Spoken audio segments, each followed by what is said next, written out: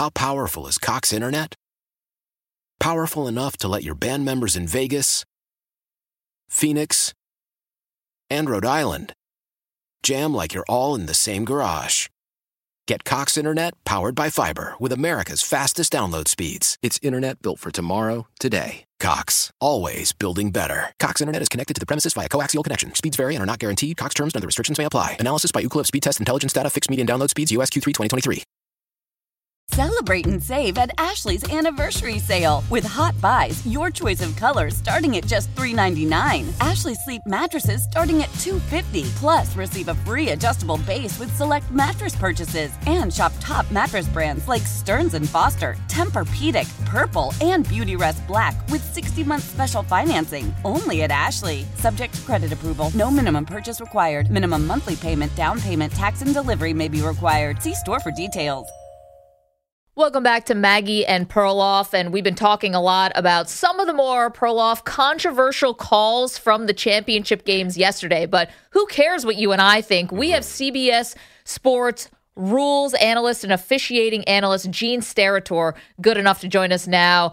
Okay, let's start at the end maybe and work backwards. I think, fans are, maybe they understand to the letter of the law of the Joseph Osai pushing Patrick Mahomes as he's running out of bounds. But there will be fans, Gene, who say at that moment in the game, that's a tough call because ultimately it decided the game. What do you say to that? Yeah.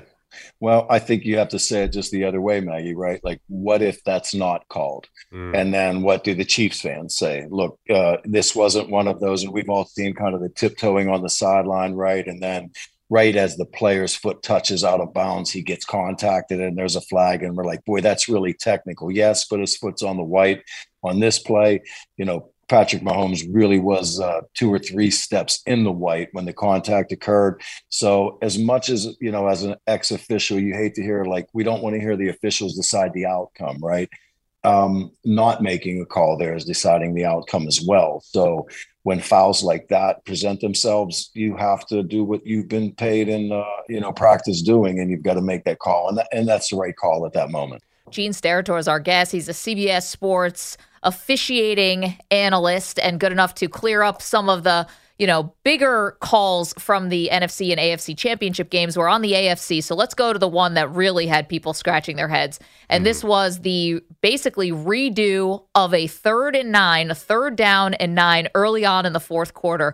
Now, Gene, we understand that the ball had to be respotted. That led to the clock having to be restarted. Now, my question is, why didn't the referee downfield, who noticed the clock was moving when it shouldn't have, why didn't they make a bigger deal of trying to stop the play before it, not only the play continued, but then the Kansas City punt team even ran onto the field? Yeah, I have to be honest, that was a little bit of a head scratcher to me too as well. I tweeted a little earlier during the contest that we had a false start early in the game. And I'm telling you that stadium was so loud that rarely in my officiating experience in years was it a place where you just didn't hear the whistle. Now, I don't know if that official was blowing the whistle or not, but it was really, really loud in that stadium last night. But you're right in going back to say, where did the administrative part of that kind of the mistake started to occur? And you're right. And I'll give you just a little background too. I didn't have enough time. Naturally, you only get 10 to 15 seconds to try to clear up really something serious in a game like that. When that ball was moved, the reason that ball was moved was because the football wasn't placed in the proper spot on the field as it relates to the hash marks or the middle of the field. And then it was also off by like a third of a yard. Now, we all may think, listen, Gene, that's not that big of a deal if the football's 2 yards out, wider on the field instead of in the middle of the field. It's at the right hash mark or something like that. But it is. Players, teams, they call plays based on where that football should be to start that next play. And now looking back, we see that second down play was an incomplete pass. When they brought the ball in for the 3rd down, which happened 2 or 3 times last night, the football wasn't in the proper spot as it related to where it was in its positioning on the field, which does affect, believe it or not, how a play is run and what they expect from that play. So now you have this administrative stoppage, right? This was where the breakdown really occurred from the officiating end on that area. So now we have to put the football exactly where it should have been so that this team gets a fair opportunity. Now you have changed one aspect of that play, and now you have a mental lapse thinking, we move the ball. And now we're getting ready to chop the ball in for play, as we called it. And the referee wound the clock instead of just chopping the ball ready for play to just start the play clock, but not the game clock. So you had a breakdown really from the beginning of it that then took place. Now it affected the timing aspect. And then as officials are seeing players come to the line of scrimmage, look, you're looking to see which formation is out there, because each official is dedicated to certain players on the field based on formations. So they go through that piece of it. And then evidently that deep official then looked up and realized, oh my goodness, this clock is running when that previous play was an incomplete pass where the clock shouldn't have run. So now he starts onto the field and inevitably the ball snapped. Now, within that next 3 to 4 seconds, listen, I can tell you, I've been in a lot of loud places and a lot of loud stadiums in my career. That was loud last night. So this play now is taking place. And then inevitably it ends. We have a grouping and we're all looking from where even I was. And then I'm sure everyone back home, like, what happened here on third down? Why are they talking about the third down play? And then as we heard Ron Torbert start to explain, it wasn't the third down play. It was really the mistakes that were made because of the way the second down play ended. So we had something that I've never experienced as an official, and that was basically a do-over. And I think I used that wording last night because I really didn't know how else to define that other than, being on the playground and saying, hey, let's start over. We're going to do a do-over on the play. And that's pretty much what they did. Hey, wait, Gene, sorry, on a scale of 1 to 10, all the breakdowns that you just described, on a scale of 1 to 10, 10 being the most egregious, how egregious was that kind of on all sides from all the referees and all the officials who were on the field last night? That's a great question, Megan. Look, one thing about this position, I'm not here just to try to defend the officials, right? I mean, I understand how hard this is, and it really is. I also understand how detailed officials have to be. And I mean very detailed things that, we don't really talk about much in the fraternity, and they don't talk about the games. Anytime you change any little aspect of that, I can tell you once in my NFL career, I was in Seattle with Green Bay in week 2 of a regular season game. And in the first series, we misplaced where the ball should have been. It should have been on the left hash, and we put it in the middle of the field. Aaron Rodgers came out, looked at the ball. He turned to look at me. I wasn't aware where my umpire had put the ball as it related to the previous down, and he called a timeout. That was with about 13 minutes left in the first quarter of a week 2 game. That's huge. It's huge. It's that big of a deal. And truly any breakdowns at this level that affect the administration of a football game, where we as officials are incorrect in applying those administrative elements, they're gigantic. And they are taken that way by the department, by each official, and they're just not things that you can ever let happen. They're those things that we've always prided ourselves in, that we have to be that good with this level of detail on every single play, even though 99.9% of the country is completely unaware of those things. So it is a big deal. It's a very big deal to them. And naturally, as we saw it evolve, look, there were no points on it. Yes, there was a pass or a defensive hold that happened on the next play that gave them a new series of downs.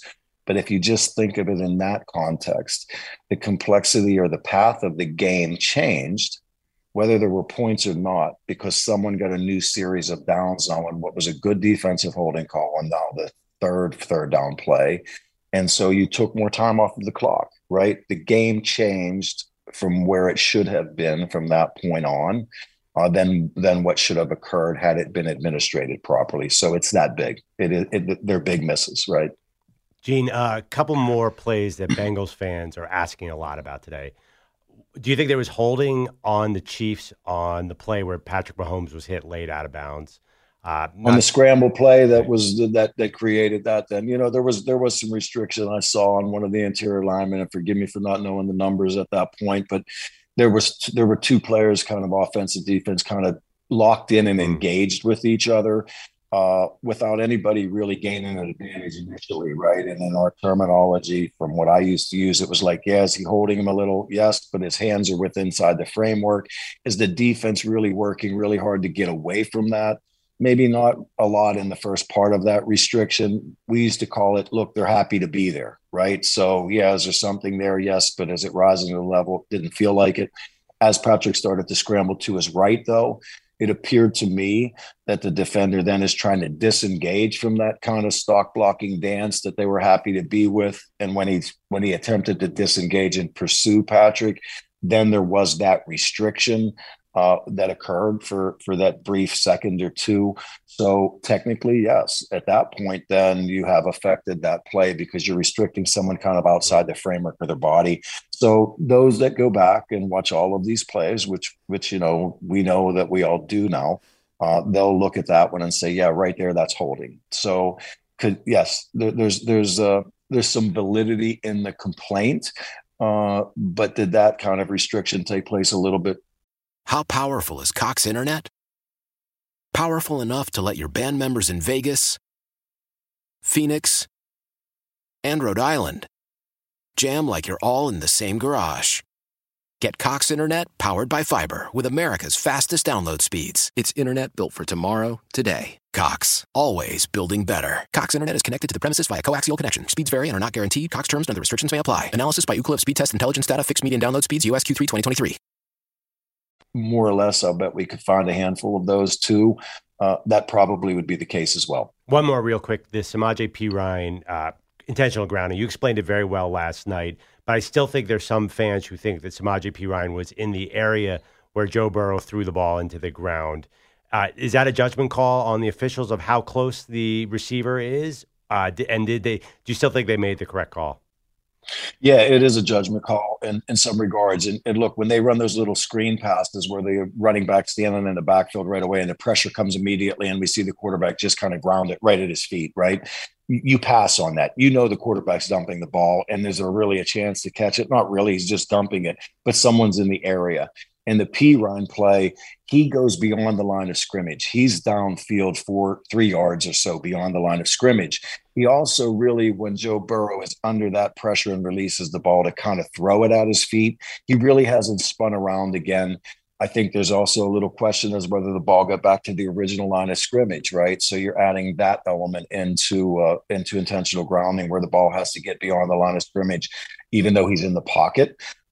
So there were a few little elements there where if you're going to be very generous and not calling intentional grounding on the play, you can probably get to that place.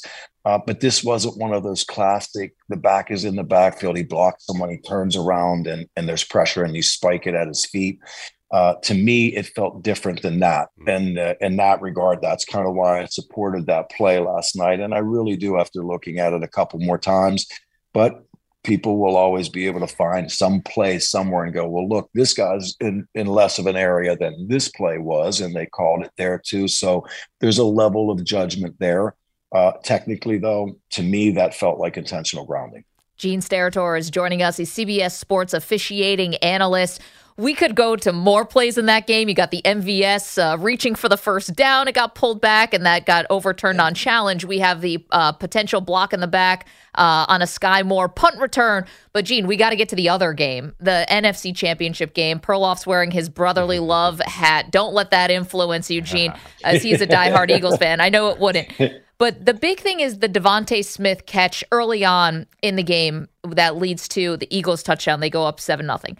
Now, clear up something about NFL replay assist, right? This is something that's pretty new where officials have access to all of the cameras. They don't have to wait for Fox to show a replay. They have access to all of the cameras. Is that a place where replay assist should have jumped in before Kyle Shanahan even decides whether he wants to challenge? He obviously did not. It was costly. But is that a place where replay assist can stop the game and take a second look at the catch? Like, should we expect that now from replay assist? This is a great question, and I will tell you guys. I did see that part. From that kind of catch on, we were starting to get into our game, so I didn't get to see a lot of the officiating decisions that were made after that play, but I did see that. This is a great question, and I would say it for this reason. The replay assist now has become this new phrase and new application to instant replay, and this year it's taken effect, right? And I think it does create this now second level unintended consequence of higher technology, more camera angles. We can see a mistake or a ruling take place on a catch, no catch, not a penalty related play, but these types of plays now rather quickly. So when do we draw that line and how do we define it? When we were introduced to this process this year from the NFL, from the seats that we're in now, the phraseology that they used to us was, look, within the one or two quick replays of a play, right? Like a receiver's foot out of bounds. You get the first replay and you can see clearly this foot's out of bounds. Okay, when we see something that's that quick, we can come down and fix that play because after one replay, maybe two in this little short window of the world we live in between plays, we saw the mistake occur. This stops a team from challenging because we also know if that play was easily missed like that and a coach does challenge and we know we'll be successful, you still have to be 2 for 2 as a coach to get that third challenge. So even though I used this challenge, which was a pretty easy layup challenge to win, I know that the next challenge, which may be something like the first down we saw in the Kansas City game, I've got to challenge that too. And if I miss that one, now I'm out of challenges for the game. So the NFL decided that they're going to do this expedited review to fix that front-ended play that I mentioned that's just so egregiously missed early that we don't have to put the team through that process of the challenge, even though we know it would be successful. Now we get to this play, which is exactly as you prefaced it. And now it is, okay, on the third shot of this replay from another angle, because we probably have 40 cameras or so or more in these games, the third replay now shows that this ball hits the ground, right? Remember, too, now, teams have always done this when replay was implemented. If they think there's smoke or a close play, if the offense has benefited from that, they did exactly what Philadelphia did yesterday, right? They're running to the line, even if it's 30 yards down the field. They do not substitute because the defense would be provided an opportunity to match a substitute by the offense, which would now delay the snap of the next play. And they now create this very tiny window for not just Kyle Shanahan in this case to make the decision, but also for TV. And I live in this TV world, so I know how sensitive it is for TV to maybe have 2 or 3 replays really quick. But guess what? We're not going to show the third replay because they're going to snap this football now 6 seconds after this play just ended. So now the replays are limited between downs. The team is put into a box because they have to make a very quick decision really early in a game on a challenge or no challenge play. And that's what we saw yesterday. So I think as this continues to grow and the replay assist in the NFL's attempt to try to limit the challenges, especially on plays where we can get these angles with the enhanced technology that we all are enjoying as spectators, now another level of question is taking place. When is it a replay assist? When are we putting our teams into a challenge? And personally, early in this thought process, now that we see the magnitude of these, I think it's something that has to be revisited, right? Like the college game, when a team wants to challenge a play, they have to call a timeout. The timeout stops the game. Replay gets involved. If you miss that review, basically, because you called timeout to stop the game, you lost the timeout. That feels a little better to me than us throwing a red flag, stopping the game. You have 3 timeouts. That's what you get for the half. So maybe they change now the procedure on how we're going to do instant replay or initiate replays by the team and by technology. So I think there's more to be discussed about this. And like anything I've experienced in the 25 years I've been around in the NFL, it takes plays like that to occur for us now to have this real serious discussion, just like we did with overtime last year, right? So I think there'll be more to follow on how they now implement the enhanced technology they have and now how the replay review process takes place. Gene, last question from me.